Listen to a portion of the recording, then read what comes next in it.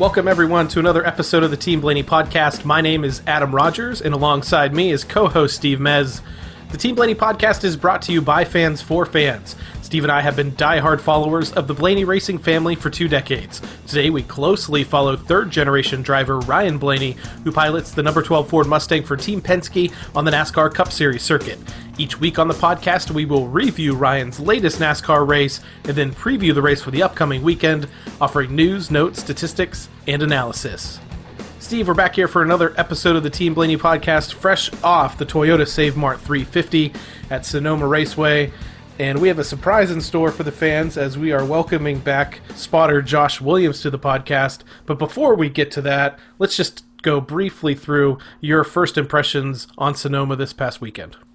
Except for issues, it was another one of those weeks where they showed what happens and how they handle those issues and how they handle adversity and how they do the things they have to do to get the car back up there and help the driver as best they can. And it was a good character building exercise, I guess, and it's something that they hopefully don't have as many issues with later on. Yeah, I mean, it seems like for these road course races this year, there's been so much adversity that the team has faced, from getting damage early on or the tire issues that they faced that we'll talk about a little bit later during this race, that they're always playing catch up a little bit.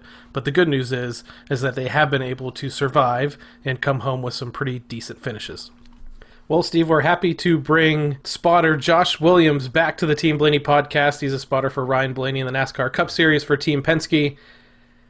Past couple of weeks, we've been road course racing on the NASCAR Cup Series circuit, so we just wanted to bring you back, kind of like you did when you were here for our Talladega podcast, and we kind of picked your brain a little bit on what spotting is like at a super speedway. Now we kind of want to pick your brain on what spotting is really like when it comes to the road course races that these guys go to. What's different about it? Who else you guys bring in? And just how the whole thing comes together and what your vantage point is. So we're really excited to bring you back again. This is time number 3 on the podcast for you, I think, right? Yeah, I think so. Appreciate you having me. Hopefully I can bring back a lot of useful knowledge again, right? Yeah, I know a lot of people really, really enjoyed what you had to say when you walked us through what it's like for super speedway racing. A lot of great feedback from that episode. So kind of hoping that we'll get the same response to this, talking about road course racing, especially since we've got, 7 of them on the schedule this year. So we're going from just a handful of them to, a bountiful harvest of road course racing this year and probably into the future. So, yeah, I think Steve's the one that's been behind this one, the idea behind bringing you on for this one. So I think I'm going to let him kick it off with the first question. Yeah, the first thing is talking about having more than one spotter, because these courses, they're not even built for spotters, are they? The spotter stand's kind of like an afterthought, isn't it? Yeah, absolutely. Just going back to Sonoma last week, we used to stand literally on a hill with no railing or anything. And after a few years, they actually finally did put us a railing there, but our cars are backed up to the railing, and I'll be honest, me and Coleman that spots for Brad, we sat in the basically the trunk of the car this week and leaned up against the railing and had our own little pit box there. So it's definitely a little bit different than you would normally have, where you're on top of the spotter stand, on top of the suites, or top of the grandstand situation like that. So it's unique. It's hard, just because you can't see the whole track compared to other places. That's my least favorite thing to do, spot road courses from that standpoint, because you want to kind of be the one doing it all and taking care of your driver when you can't see it like that. But that's the least thing I don't like about it. It's just not being able to see everything. And we noticed that, like, if anybody follows you on social media, and I hope people do, you post a picture too sometimes from these road courses, show your vantage point. The guys, there was somebody barbecuing down in front of you at Sonoma. Did you get in on it at all? Or did not. The guy with the Airstream in front of us had some great looking cheeseburgers. Like he had 2 packs of cheese on 1 pack of burgers, and I loved that. So I wanted to get one, but it was too far down the hill to him. The road courses so far, I mean, Indy is built for. I mean, I'm not sorry, Indy, but Daytona's built. It's already Daytona, so you're already spotting from about up top there, and there might be a blind spot or 2. COTA there was a bunch of different blind spots, so you had actually 3. It was you and 2 other spotters at COTA. How does that work? How do you coordinate that with the other guys? And who are the other guys, by the way, too? Yeah, so COTA, that was unique because it's the first time we've ever been there. So you don't really know what exactly your vantage points will be until you get there with campers and hospitality tents and just a crowd. That's a lot different than test sessions. So we typically use one extra guy most places, depending on if we need it, which that guy is normally Dave Nichols, which is our tire guy for the 12 car. So Mule, they call him Mule, right? Yeah, Mule. Yeah, he's the workload, right? So he's always the primary backup guy, the primary secondary guy for me when I need somebody. So if we only need two, he helps a lot. With that, though, when we have practice like at COTA, he's got to do tires. He's got a primary job. So COTA practice, I'm doing the whole thing by myself, which is, weird. Like, I actually kind of learned the timeline of when he went out of the site when he should be back. So I'm like looking at my watch, like, should see him here in another 10 seconds or so. Hopefully I do. So there's challenges to it. But Mule is normally our secondary guy, and we try to put him in the second spot that they'll allow that can see the most because he has the most experience doing it. And then our third guys is always a mixture. We had Jason Yeager at COTA, which is one of the fabricators and one of the brake guys at Penske. So he kind of got roped into doing it 3 or 4 years ago with us because he travels to a lot of the road courses with the brake packages and stuff like that. Right. So he's there a lot. So he kind of got roped into helping race day only. And when we need him now, he's one of the guys that helps us, or it's a truck driver, or realistically, whoever on the team can just kind of get away. It's a little bit harder to take a truck driver or something like that now with the limited people in the garage anyway. So bring somebody like Jason and he goes and does it. So it's hard. It's weird trying to have your handoff spots because a lot of times I'm trying to do the most I can, but there's times that you can see a little more than you're actually spotting, but you're trying not to have too many handoffs.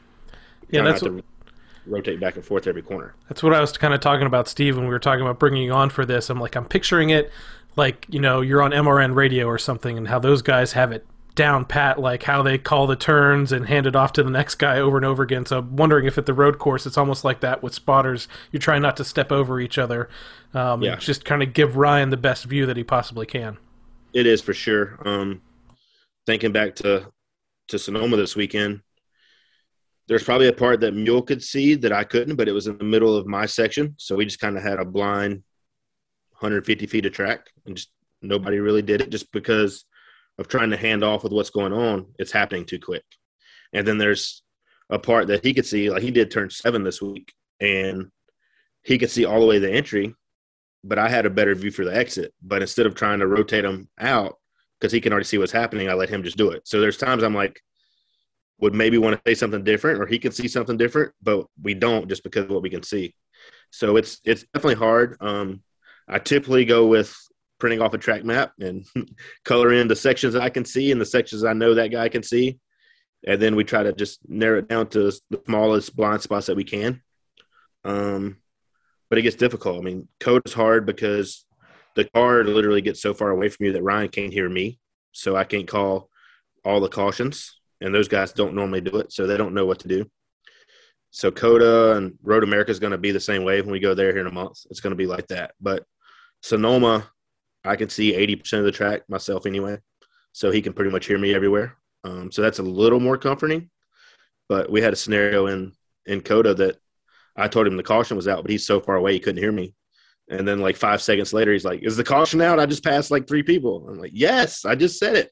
But he can't hear it since it's so far away. It wasn't picking up the communication. The actual technology wasn't keeping up.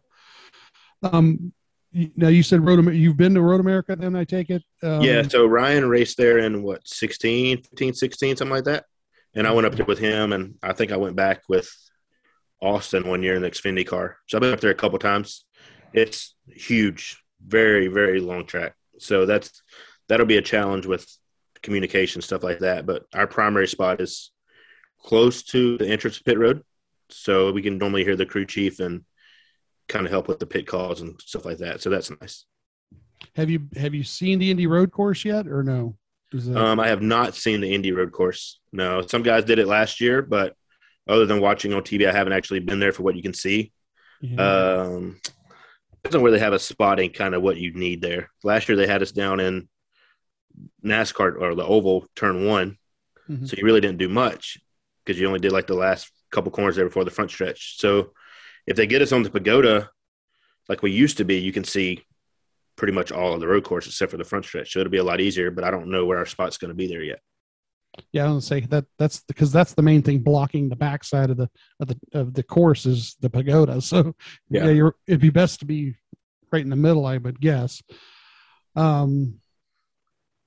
Watkins Glen is Watkins Glen. I mean, is that someplace you can do pretty much yourself too, or is it? No, it's the problem with Watkins Glen. There's so many trees. You go there for a test session and there's no crowd. You can see half the track, but you go back and there's a crowd and so many trees. You get narrowed down to just seeing. We call it 6 and 7, but the last two corners for the front stretch in turn 1, that's all I can see. Like they start going up to S's and you no clue. You just hope he comes back here in about a minute. So you watch the big screens or whatever they got televised there to see it. But Watkins Glen's tough from that standpoint just because you can't see it all. Now, when you talked about spotting at super speedways, you're kind of looking for guys that are kind of building up to try to have a run. When you're spotting for a road course, what are the things that you're looking at, in the cars behind Ryan or in front of Ryan that you want to see? Are you kind of looking to notice, like, this guy's kind of testing out that he might eventually dive bomb you? Or is there just something else? Are you just trying to make sure that he just is aware of who's around him? Because it can get a little bit physical on these courses. Yeah, it's a total different animal than a super speedway would be. Braking zones, who's aggressive in braking zones, who takes the chances, who tries to like shove it in there on braking zones. Kind of the passing areas. Sometimes you get places that they're not going to pass and it don't really matter how close somebody is. So a lot more just where people are more aggressive at, where you can pass, a lot more strategy, who's on tires, what tires are around, stuff like that. Because like the other day at the end of the race, there was a couple guys on a 2-stop strategy and some guys on 1. So you might be on that 1-stop strategy and those guys are on 2 are like flying by you. And you're like, I feel like I'm so slow, but the people that are in your race and your strategy, you're still running good times too. So it's a little harder to keep up with that kind of thing. So restarts there normally wild because people dive into every corner trying to outbrake somebody and bouncing off somebody and wrecking them or something like that. So realistically, once you get through the first couple laps and you get a little bit of a gap around you, it's a lot more of strategy and just anybody's coming through there, how aggressive they're being. I mean, most of the time it's race the track, not the guys around you, correct? I mean, yeah. A lot more racing the track and just racing every corner for lap time more than worried about aero around people or stuff like that. And I noticed too, so I was doing turn 11 the other day and a lot of what I would feedback to Ryan was just his gap on the braking zone. So he could actually race the track, not worry about somebody diving him or something like that. So it's a total different animal. It's fun in some senses, but it's not fun that you can't see the whole track either. The terminology has to kind of change too, right? I mean, you can't say inside or outside. No, yeah. So we say left and right. Some guys still do inside, outside, but I think it's wrong when you're going through the S's. You can't be inside every time, Right. So we do it left and right just to kind of keep it easier. That does get confusing when they're coming at you and the car is on the driver's side. It looks like it's the right, and then you're like, yeah. So it's easy to say it wrong, but it's easier to just kind of keep the flow of just saying lefts and rights on all the corners, and that's something unique to getting your second spotters to do because they're used to listening to people that say inside, outside, and it's a lot harder to be correct with lefts and rights than that way. So that's something that the number one thing I tell anybody is like lefts and rights makes it easier, and don't call it unless they're there, so you're not looking in the mirror the whole time. So. Now, you're talking about being in turn 11 at one point, and this might just be a general spotting question, and you've been doing this for years, so it's probably second nature at this point. But for me, if I was standing there spotting over turn 11 with all of the action that tends to happen in there at Sonoma, how do you focus? Stay focused on Ryan and what's going on and not being like paying attention to other guys dive bombing each other or spinning out, or in Ross Chastain's case, just driving through the middle of it and gaining, 5-6 spots and going on his way at the end of that thing. I would say like the restarts, you're pretty much just paying attention to Ryan, but once they kind of get going and there's a pack of cars going into those corners, you watch the pack of cars because somebody's going to hit somebody. Mm-hmm. And a lot of times you'll just see people that start getting more aggressive or mad, and then you could kind of get that vibe of when that person's going to be that way around you too. So it's, I would say honestly, more than a normal oval track, you watch other cars more than just Ryan. Because a lot of times, I mean, road course, you can be out by yourself and clear by 30 or 40 car lengths and nobody's really around you compared to another track. So when he's like that, you kind of can watch other people. And like I said, you can't see him all the time on the track from a spotter standpoint. So you kind of watch your area of the track that you can see and see what's going on. So that's different too. Yeah, I mean, the last lap Sunday was just mayhem. He actually gained 2 spots on the last lap, which, you say, well, 2 spots in any other race doesn't sound a lot, but 2 spots there in one lap is a lot of passing, a lot of things going on. And I know the 34 car got messed up in turn 11. I don't, it was. Yeah. So the 99 and 34 got into it. I guess that'd be 5 just before the carousel. Okay. And the 99 went out in the grass and 34 kind of bounced off somebody else. And then the 99 got back to him in 11 and made sure that he knew he got back to him. And that we benefited from both of those. So there was times in the race I was like, we're going to finish 25th. And then there was times that we had decent speed. We were just all jacked up with tire problems and strategies like that. So to finish 10th, I thought was a win. I was happy with that. That was going to bring me to the other part of the conversation. People watch the race and something bad happens and it's the end of the world for them. And listening to you, it's amazing how quickly you've rebounded and then kind of refocused the goals of what you're going to do next. How do you do that? How do you find the patience or the idea to keep things or get things on the track? I don't know sometimes because I'm not a very patient person myself. But I honestly would say a lot of it comes from playing golf. Just from, and this is probably a cliche, but if you make a double or a triple bogey in golf, you can't go out and make a hole-in-one on the next hole or eagle and get it all back. You have to take it one hole at a time and slowly get it back. And I think that's the same thing for racing. You have a tire problem and you drop back to 25th. Like, you can't drive by 20 people in the first corner and get back to 5th. It's not going to happen. So you have to have small goals, whether that's get back in the top 20 or stay on the lead lap or back in the top 15. I think the road course this year, we were like 28th at Daytona, I'm thinking. We were like 28th with like 4 to go. And I told Ryan, I was like, let's get the top 15 out of this. We stay on track. And we finished 15th. And after the race, Todd was like, you should have said top 10. Like, we kept going. I'm like, I really didn't think I was going to get a top 15, but I was just trying to keep him on track. And the other day was the same thing. We were 12th. I'm like, let's just get a couple. Like, don't make a mistake and probably get a top 10, and that's top 10s are cool. It's another point in the stat. So it's just staying in the moment, realize that you can't get it all back, and you have to have small vision and small victories for what you can do. Some days you're 18th place car and you want to finish 15th. That's a good day. And some days you're a second, third place car and want to win. So I've always thought just maximizing your day, whatever that is. If it's 3 laps down and 30th, but you had problems, then maximize that. So that's the way I look at it. It's just staying in the moment and don't let it compound. Just keep trying to maximize it. I mean, I've noticed in the last couple of weeks, like, you get a lap down and the first thing you're telling him is, okay, there's 4 guys on a lap down in front of you. You got to get to this guy by this point in time. I mean, you literally give something to focus on, and it really seems to sharpen everything from that point forward to get to that goal, Yeah, I try to, it's like I said, just trying to have the small window and what's going on at the moment. Whether if you're a lap down car trying to be the lucky dog, if you're the last car on the lead lap trying to do everything you can to stay in front of the leader, don't overdrive it or try too hard and let him catch you. Don't make mistakes with lap cars or be complacent with where you're running. So just small goals always, whether that's lap 10 trying to pass one car that maybe pitted around us on pit road or at the end of the race trying to finish 10th instead of 11th.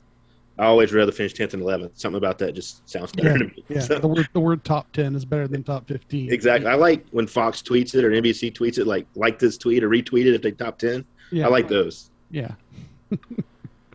Yeah, I'd like to think a lot of what we've seen with Ryan on road courses this year.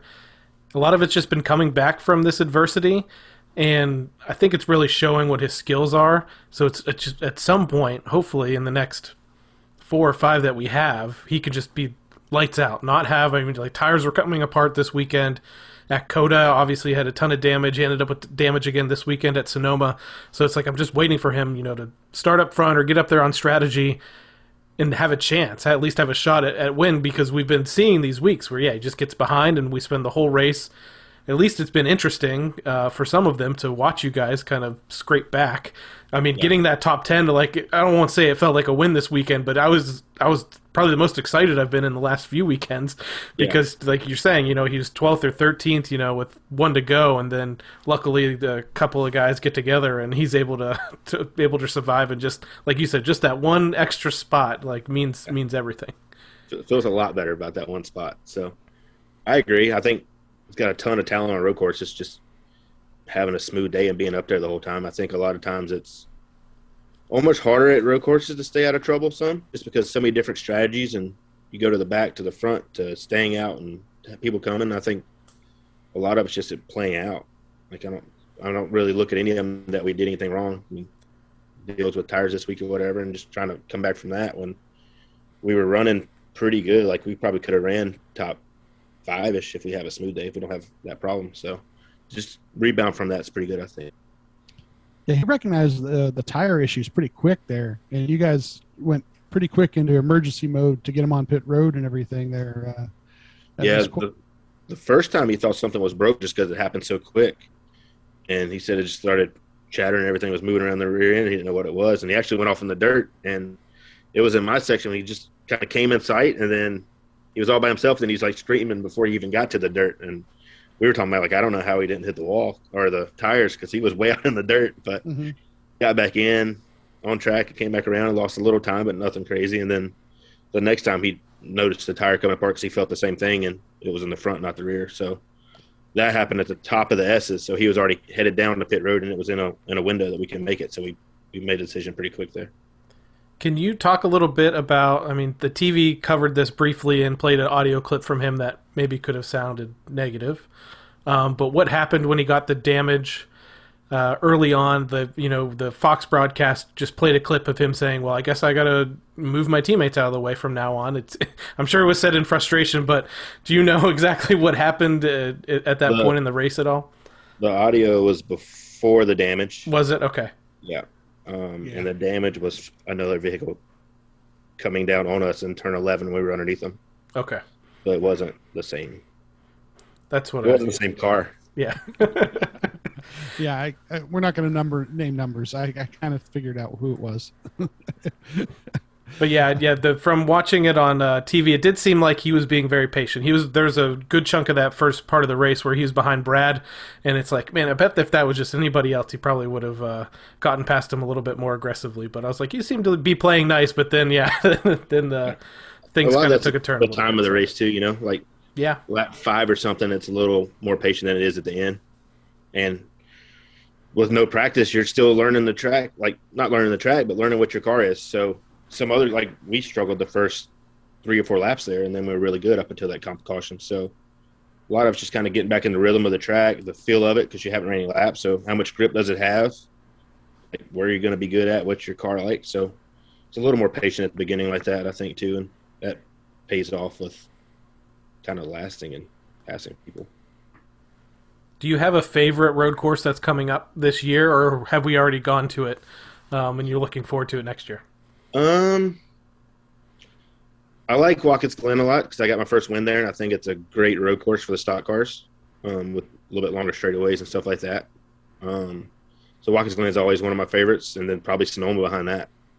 The new ones they are what they are. It's cool.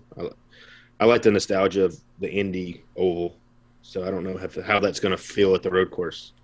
And then Road America, like I said, it's a really cool area, but you can only see a couple corners there, so I don't enjoy just a couple corners. I like the whole thing.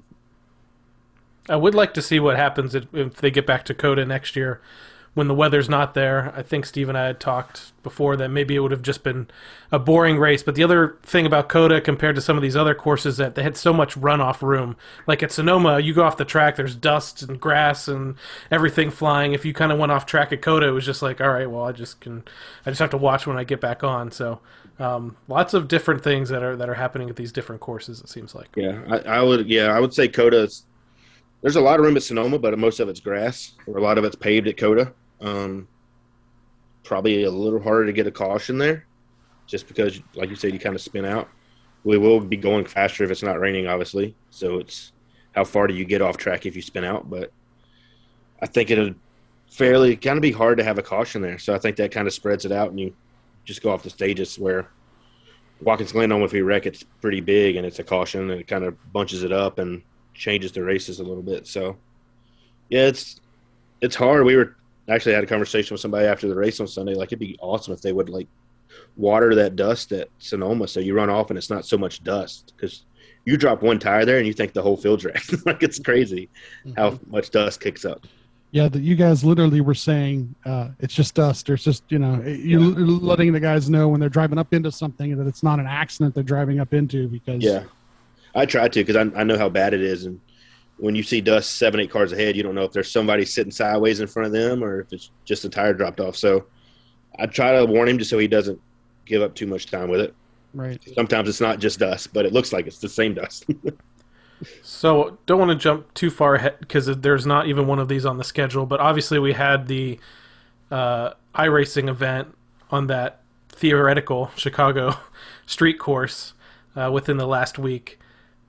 Do you, one, think maybe it's a good idea to go street course racing? And two, do you think there's no runoff there, basically? Yeah. Do you think it'll work? I mean, we're going to be at a totally different car as well going forward, so with some different capabilities. I think it'll work for sure. It needs to be a better track than they came up with for iRacing, because it was a lot of 90-degree corners that were really tight, and the game is a lot harder to run closer to each other than it is in real life, just because you don't get the perception of what's around you and how far you are from something. So I think it'd be awesome to run on a street course somewhere, or you get somewhere, I don't know, like Sebring or somewhere like that. It's a little bit bigger, like you have more room around it. It's not just in the city. But I think it'd be awesome to do. And I think it's possible with the new car coming up, because I think it's going to be really good for road course racing.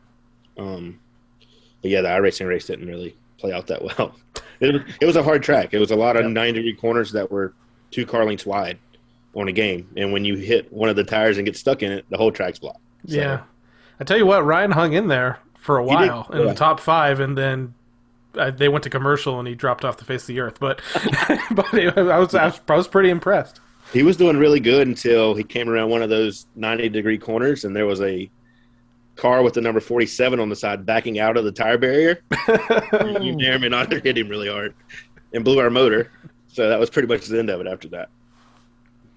But yeah, he had some good speed, but there was other cars out there. That was the problem. So we're heading to Texas this weekend for the All-Star race. It's a non-points event.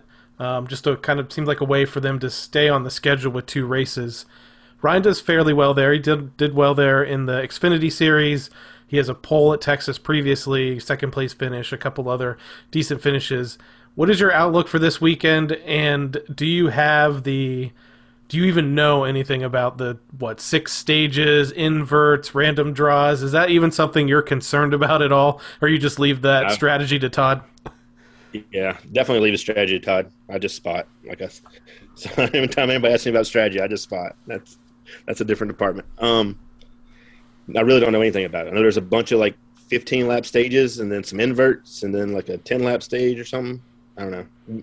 My thing is maximize every stage and start wherever they tell you and maximize the next one. So I saw we were starting dead last. So you guys got them. You guys got everybody right where you want them. Yeah, we could see them all. Yeah, that's it.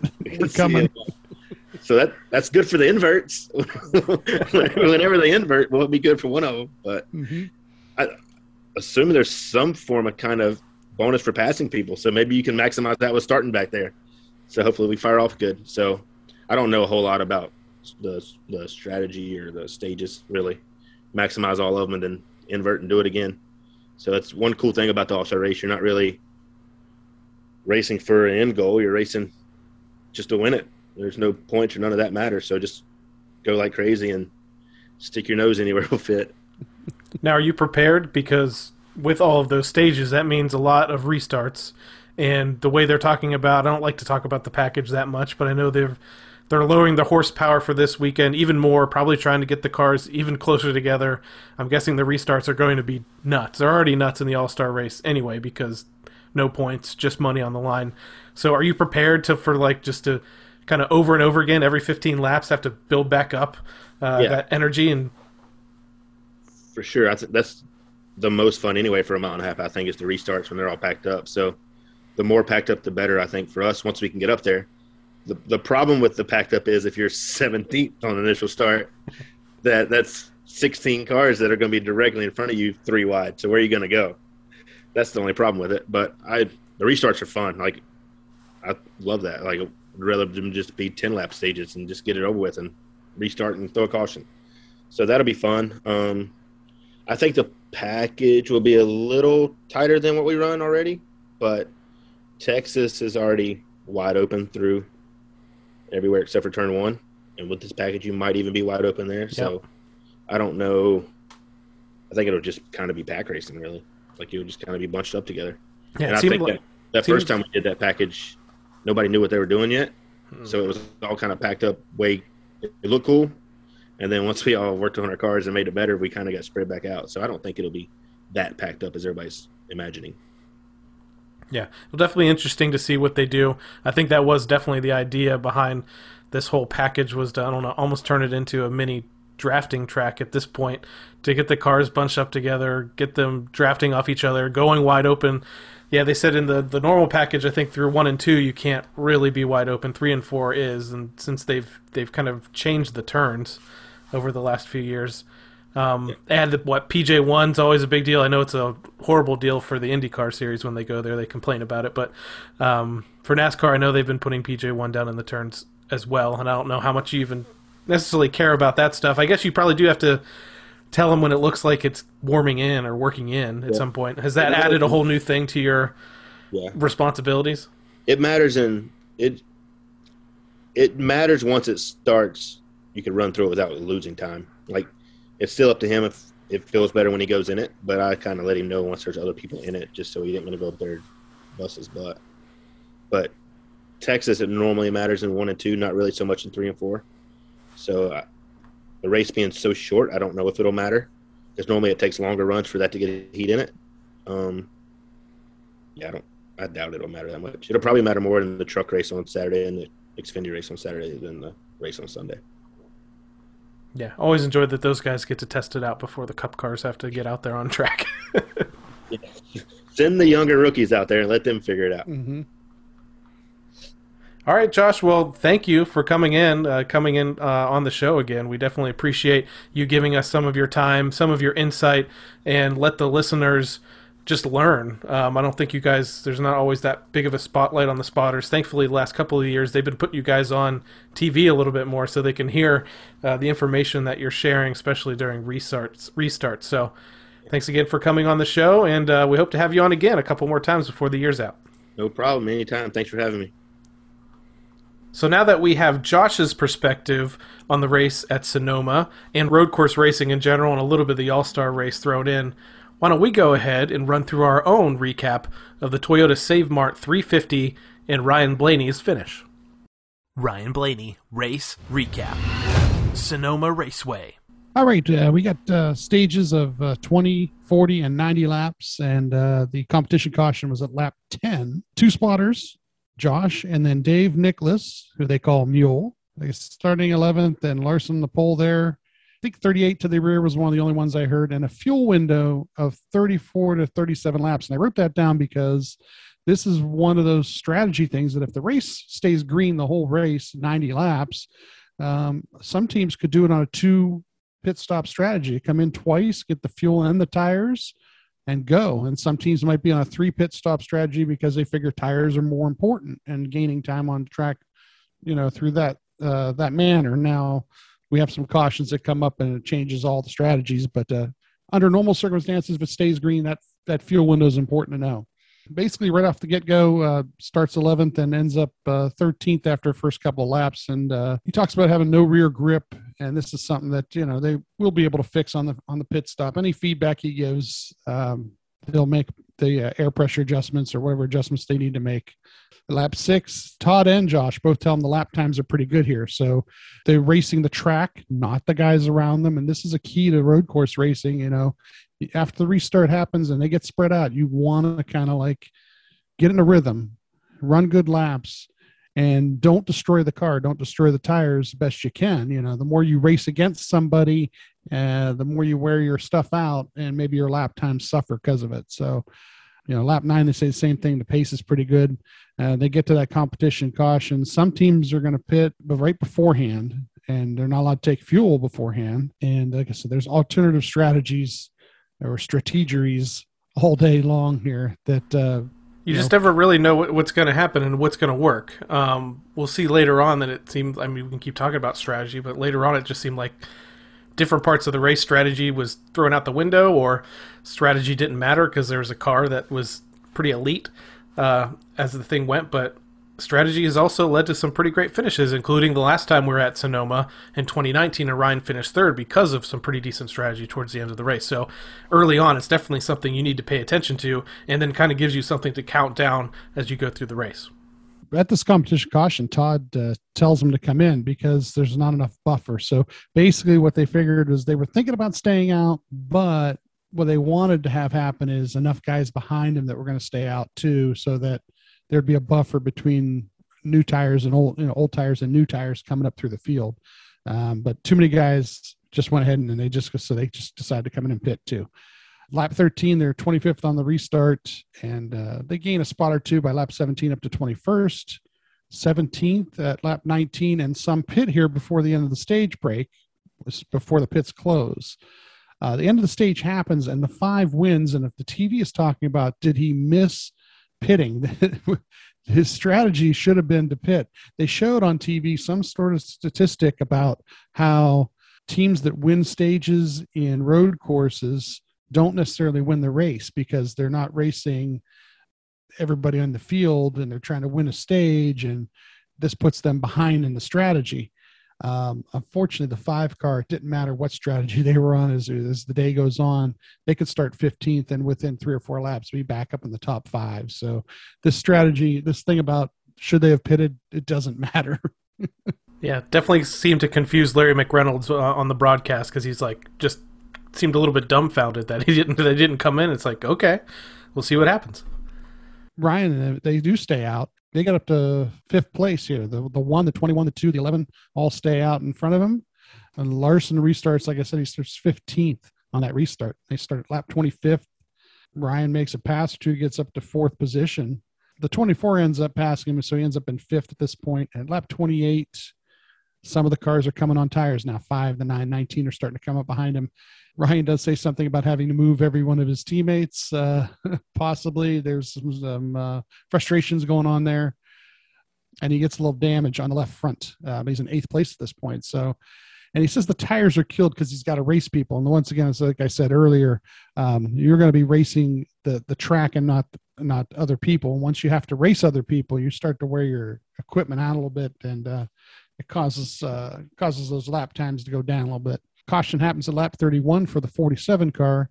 They're pitting at this point. They're going to take 4 tires, fuel in 8th, but something happens on the pit stop here. Now, they weren't going to fix the damage originally is what it was. But when they come around to pit the left side of the car, the jack got hit by one of the wheels that came off, the front left wheel. When it came off, they hit the jack handle.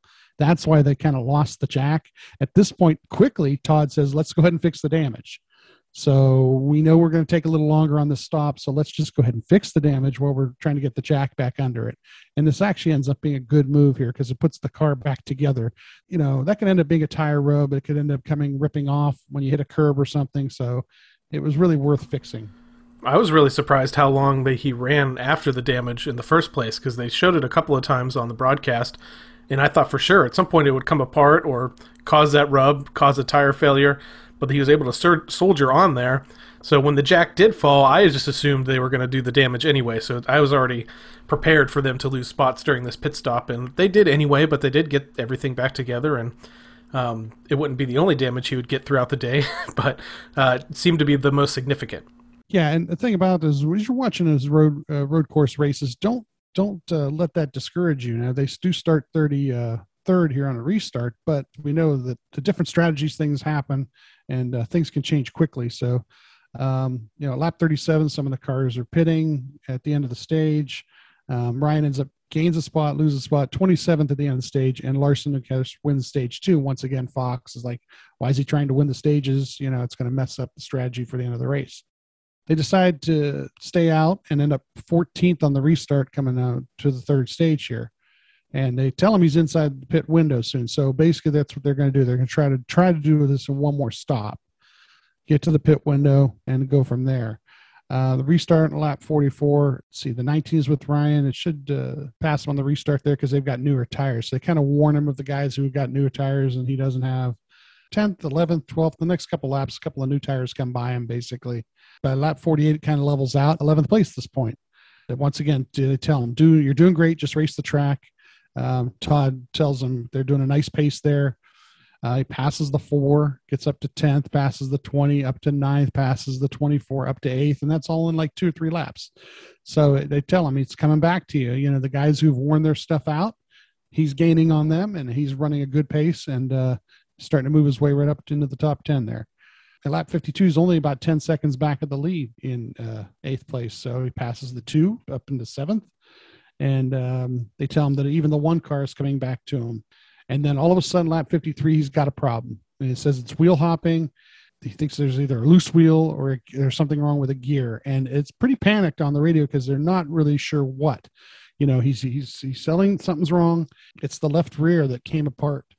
And they hurried up and pitted before it got blown up. And I know Bubba Wallace had one blow up and he had to hobble around the track. So Ryan, recognizing it and realizing there was a problem and bringing it in as quickly as possible, really saved them. And on a road course like this, you've got time to pit and not lose the lead lap. So it was a really smart thing to do, and they handled it really well. Yeah, it was another example of some adversity that they're facing. Again, unfortunately, it happened multiple times in this race, from the damage that they got earlier on, and then the tire failures that kind of keep popping up. It happened to Joey Logano early in the race with the rear tire. Ryan, it ends up happening to a couple of times during this race. And he had I think this was that point in the race where it seemed like, he had like a rocket ship. He was passing guys seemingly every lap, made us all the way back up into the top 10 again. Things were looking great, and then boom, something goes wrong again, but they have to find a way to battle through. Now they think they might be in the pit window at this point because they're lap 56. And they said it was the left rear on this one here, and they said something about delaminating, which they showed it on TV, and it was really kind of weird because it didn't look like it was something that the setup of the car had caused, So lap 56, 25th place, and 57 up to 23rd, and in a lap or 2 more, he's all the way up to 21st. He's catching the guys in front of him. He's got fresher tires now too, and then some of the others start to pit now too. So he gains a bunch of spots up to 16th by lap 61, and they tell him to get all you can. Probably going to end up splitting the stage into 2, basically. He's up to 13th by lap 63, and like I said, some other cars are pitting at this point too, so he gets all the way up to 7th, and at lap 65, he's saying something about something might be falling apart again, and it's something with the tire, and it's the right front that might be coming apart. And it was really weird because the other tire was the left rear. So this is the opposite side of the car, the opposite tire completely. So like I said, it doesn't sound like some sort of setup issue. And they hurry up and come apart. It's before it comes apart, they hurry up and get in there. At lap 66, he's back to 25th. Like I said, he didn't lose a lap or nothing, but they hurried up and pitted. By lap 70, he passed the 6 car. He's up to 23rd. And now we get a couple cautions here. We get a caution at lap 71 for the 00. And he's 23rd. They do end up pitting here and lose a spot or 2. I think they were kind of like working on just making sure that any kind of damage was clear. 4 cars stayed out. That's part of how they lost some position. And the restart happens on lap 74. And then there's a caution 2 laps later in 76. And Ryan says he tells him he got drilled. And Josh says there's no real damage. You got hit between the numbers on the door side there, and that they were going to head and stay out. And he ends up 20th at that point. Really seemed like these cautions, I don't know if they came at a good time or not, but it made things interesting. There were points in the race when the Hendrick cars were just kind of running away with it. So this at least made it to where up front, which we're not talking too much about because Ryan's battling his way back up through the field at this point, but at least made things interesting up front. They got to battle for the win amongst themselves for a little while here, but it also gave time for Ryan to kind of play catch-up as they went. Could get a restart here, kind of get past a couple of guys, reset again, another restart, and then we keep going till the end of the race. Yeah, lap 79 is 20th. By lap 84, he's up to 15th. Lap 85, he passed another car, he's 14th. And they're staying out there because there was a caution at lap 85. And Todd lets them know he's P14. Ryan just gives him a nice 10-4 back. We know what we got to do from here, position-wise. So the restart is at lap 87. And then there's a caution for the 38. He's up to 12th at this point. Now the hood is pushed in down, and they ask him if there is water pressure issue, if they're losing water or anything like that. And he kind of gives them a temperature reading or pressure reading, maybe it was. Ryan says, it's up to the motor guys. Should we come in? Should we do, and it's really, really funny. He asks, like, what can it drop to or something like that? And Todd just goes, stay out. Basically, he knows there's 2 laps. If it's going to blow up, it'll blow up. Let's just do what we got to do with the green, white checkered. In the last lap, Josh tells him, he says, you're P12, so let's go get a couple. And basically, he passes 2 cars in the last lap. Larson does win, but Ryan finishes in the top 10. And it was pretty exciting last lap. He got to turn 11 there, and somebody was bumping into the 34 or the 99. We're hitting each other, and Ryan went right around everybody and top 10 with everything that happened. Yeah, I was pretty excited. It was one of those times where you didn't really see it until the replay happened, how Ryan made it through that mess toward at the end, but I'm like, waiting, and it took a while because Larson was so far out ahead, but waiting to see if he would get that top 10 because you knew something was happening, and you weren't quite sure just what, and you're just waiting, assuming it was probably going to be maybe 11th, and then boom, 10. It's like, all right.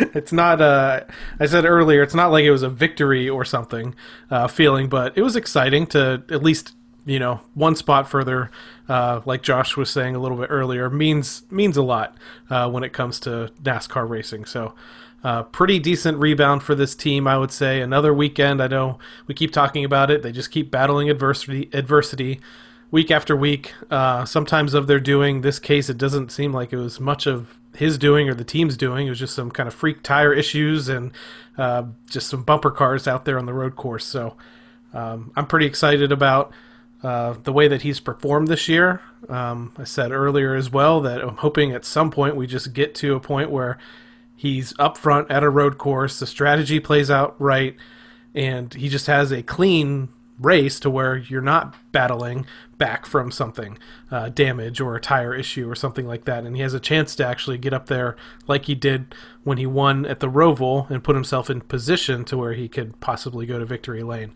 So for me, it was a pretty decent race. The cautions made it interesting at the end of it and came out of Sonoma with a fairly decent finish as well with that top 10. Taking a look at the NASCAR Cup Series point standings, Ryan holds down the 8th position. He is 155 points back of the leader, Denny Hamlin, who at one point really seemed like he had a stranglehold on the first place position in the Cup Series standings. Now he is just 47 points ahead of Kyle Larson. So at this point, it is maybe time. It's not time for Hamlin to be, concerned about making the playoffs or anything. But for him, it's without a victory so far this season. If he doesn't win, he was kind of banking on maybe those extra bonus points you get for winning the regular season championship.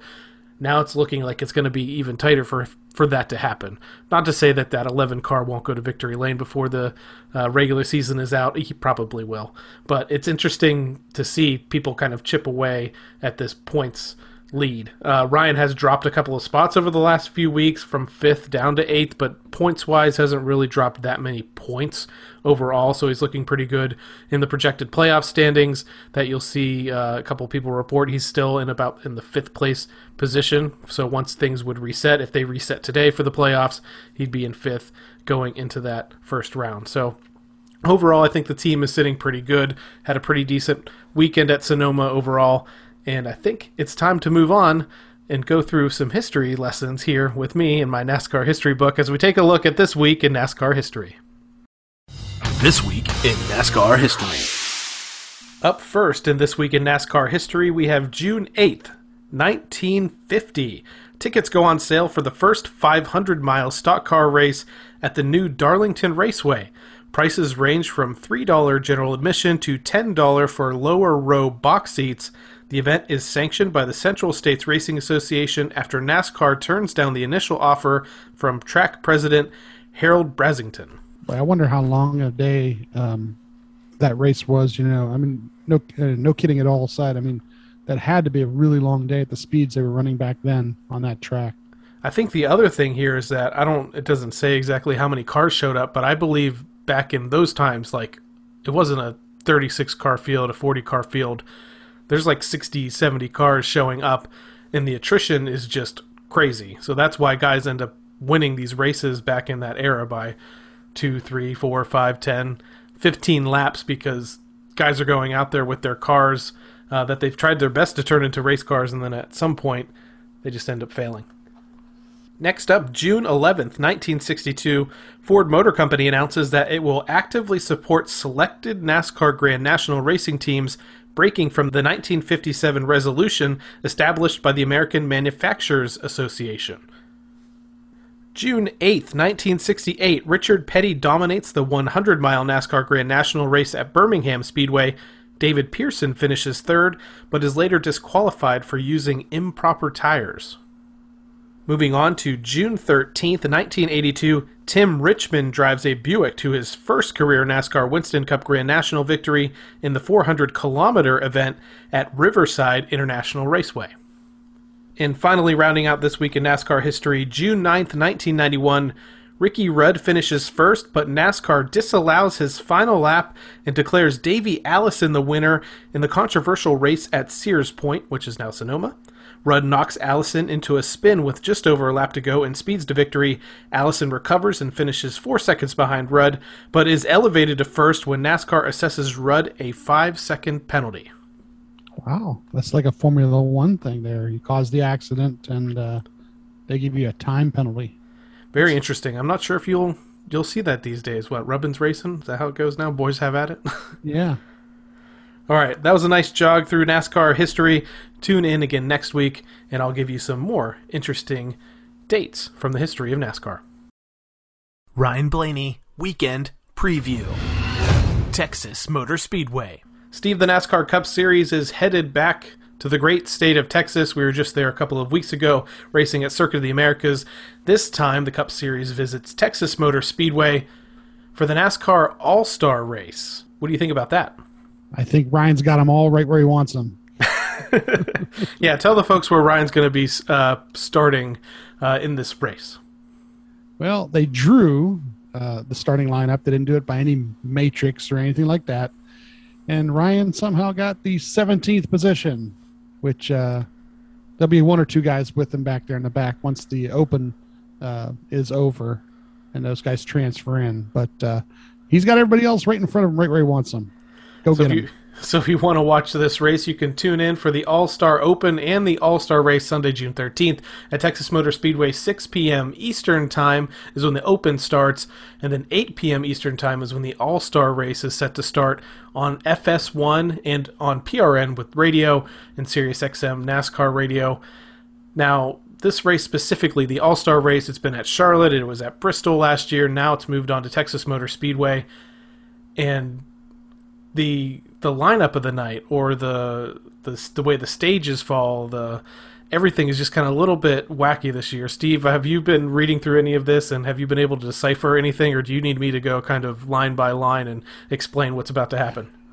Well, I see there's six different stages. They call them rounds, and it looks like a bunch of 15-lap rounds, a 30-lap round, a 10-lap round, but there's some inversions happening here. So kind of go through it a little bit on each round. So the All-Star Open, where the drivers that haven't qualified to be in the All-Star race just yet this year, a little bit simpler of a format. 50 laps in total. There's 3 stages, 20 laps, 20 laps, 10 laps. The winner of each stage in the Open will advance to the All-Star race. The driver with the highest total in the fan vote that's not already in the race will also get a final spot in the All-Star race. So that's 4 guys that will potentially start behind Ryan, who drew that last spot for the guys that did advance into the All-Star race. Now let's take a look at the All-Star race format. The race will feature 6 rounds totaling 100 laps. Starting lineup for round 1 was determined by that random draw. Rounds 1 through 4 will be 15 laps each. Round 5 will be 30 laps. The final round will feature a 10-lap shootout. At the beginning of round 2, the field will be inverted via a random draw, a minimum of 8 or a maximum of 12 drivers. That will happen live on the telecast. Before the start of round 3, the entire field will then be inverted. At the beginning of round 4, the field will be inverted via a random draw this time, minimum of 8, maximum of 12. The starting positions for round 5 will consist of the cumulative finish from rounds 1 through 4. This is where it gets crazy. The lowest cumulative finisher starts on the pole, the second lowest starts second, and so forth. All cars must enter pit road for a mandatory 4-tire pit stop during round 5. So let's continue on. If you're not keeping notes already, you probably should. The starting positions in the final round are set by finishing positions of round 5. In this race, only green flag laps will count. Again, there's 100 laps in the race. The fastest team on pit road during the mandatory pit stop will earn themselves a $100,000 payday. And then the race winner of the NASCAR All-Star race at Texas Motor Speedway will win $1 million. All right, now I got it. I kind of got it. Round 5 is going to be kind of interesting there because the first 4 rounds, if the guys who finish the best, basically they line up in the front. So even if you had to race from the back to the front in those segments, good finishes, and you get to be in the front for the rest of the race. That kind of makes sense. The other thing to take note of is that overall, the rules packages are staying the same, except for the tapered spacer that they put on the car is going to be a little bit smaller this weekend. That could cut the horsepower down from 550 horsepower to about 510 horsepower. I've said before, none of that stuff really interests me that much. I don't think that's that big of a deal. Josh said that maybe it'll slow those guys down back into a little bit tighter of a pack, if anything. So we'll see what happens with that. If you really want to read into this, I'll just plug jski.com. Glad to see them back over the last couple of years, back to their old selves again. But they pretty much have this all-star race format line by line if you want to really understand. But what I think we would tell you to do is just watch the race and enjoy it. I'm pretty sure that the guys in the Fox booth will keep you up to date on what's going to happen round by round as it goes. I am interested in the fact that none of the caution laps are going to count in between the stage breaks. I know that's even something that people have talked about wanting to see during the regular season and regular races to make it to where there's more green flag racing. So, yeah, Ryan overall at Texas Motor Speedway, he's made 12 starts in his career. He has 3 top 5s, 6 top 10s, an average finish of 17.3. He does have a pole at Texas coming in the 2018 race where he went on to finish second. His last 3 starts there have been pretty promising. In the fall race 2019, he finished 8th. In 2020, he finished 7th. In the first race there, the second race, he finished 4th. So trending in the right direction. He does have a couple of issues where he crashed out and some engine failures along the way. But yeah, one of the tracks that he actually, has, fairly decent amount of starts at. When we looked at Sonoma last weekend, he'd only been there 4 times. So in this case, he's been there 12 times. He's also run really well there in the Xfinity Series and the Truck Series in the past. So it's one of those tracks that I think that he can excel at. And hey, it's not a points race, but $1 million is on the line. Yeah, the engine package thing that you were talking about is going to make a huge difference, especially since they might not even have to lift going into 1 and 2. And if they're flat out around the track the whole time, it's basically who's got the biggest pair sometimes in that situation. And, that'll be fun to watch. So again, if you want to tune into the NASCAR All-Star Race and the All-Star Open, the Open starts at 6 p.m. Eastern Time. The All-Star Race is set to start at 8 p.m. Eastern Time on FS1, PRN, SiriusXM NASCAR Radio if you want to listen on the radio for another exciting visit to the great state of Texas and Texas Motor Speedway. Steve, I have exciting news to report to you. What is it, Adam? It's that the Team Blaney admin, Team Blaney NASCAR Fantasy Live League team, finished second in points earned this past weekend at Sonoma Raceway. So, Steve, I think you're second in top 5 somewhere in the standings. You better watch out because this train is a-rolling to the top of the standings. So let's take a look at the top 10 in points earned this past weekend in the NASCAR Fantasy Live League. Blaney Kicks Beep finished first with 243 points. My team, Team Blaney Admin, finished in second with 240 points. Bulldog 0277 was third. Also tied for third was Glitterbugs. In fifth, we had Flying Ryan 12. And tied for fifth, we had Rogue Tough. In seventh, we had P-Shoot Bill. In eighth, we had Rogers T. In ninth, we had Go Larson. And tied for 10th, we had the Dalai Lama 4 and Clyde's Chicken Pit Racing. Real good weekend in your household there on the fantasy. It did. We were both ended up in the top 10 there. That's actually pretty exciting. Let's take a look at my roster that I had in there that I set minutes before the start of this race because I just wasn't sure what I wanted to do. But I ended up picking pretty well. I had Austin Dillon starting. I had Kyle Larson. Ryan Blaney was in my team. Chase Elliott and Kyle Busch. I had Joey Logano in the garage. I didn't end up utilizing him. I had picked Chase Elliott to be the race winner. That didn't work out, but I picked Kyle Larson to be the top Chevrolet, so that got me the bonus points. I picked Ryan to be the top Ford. He was close. He was a second.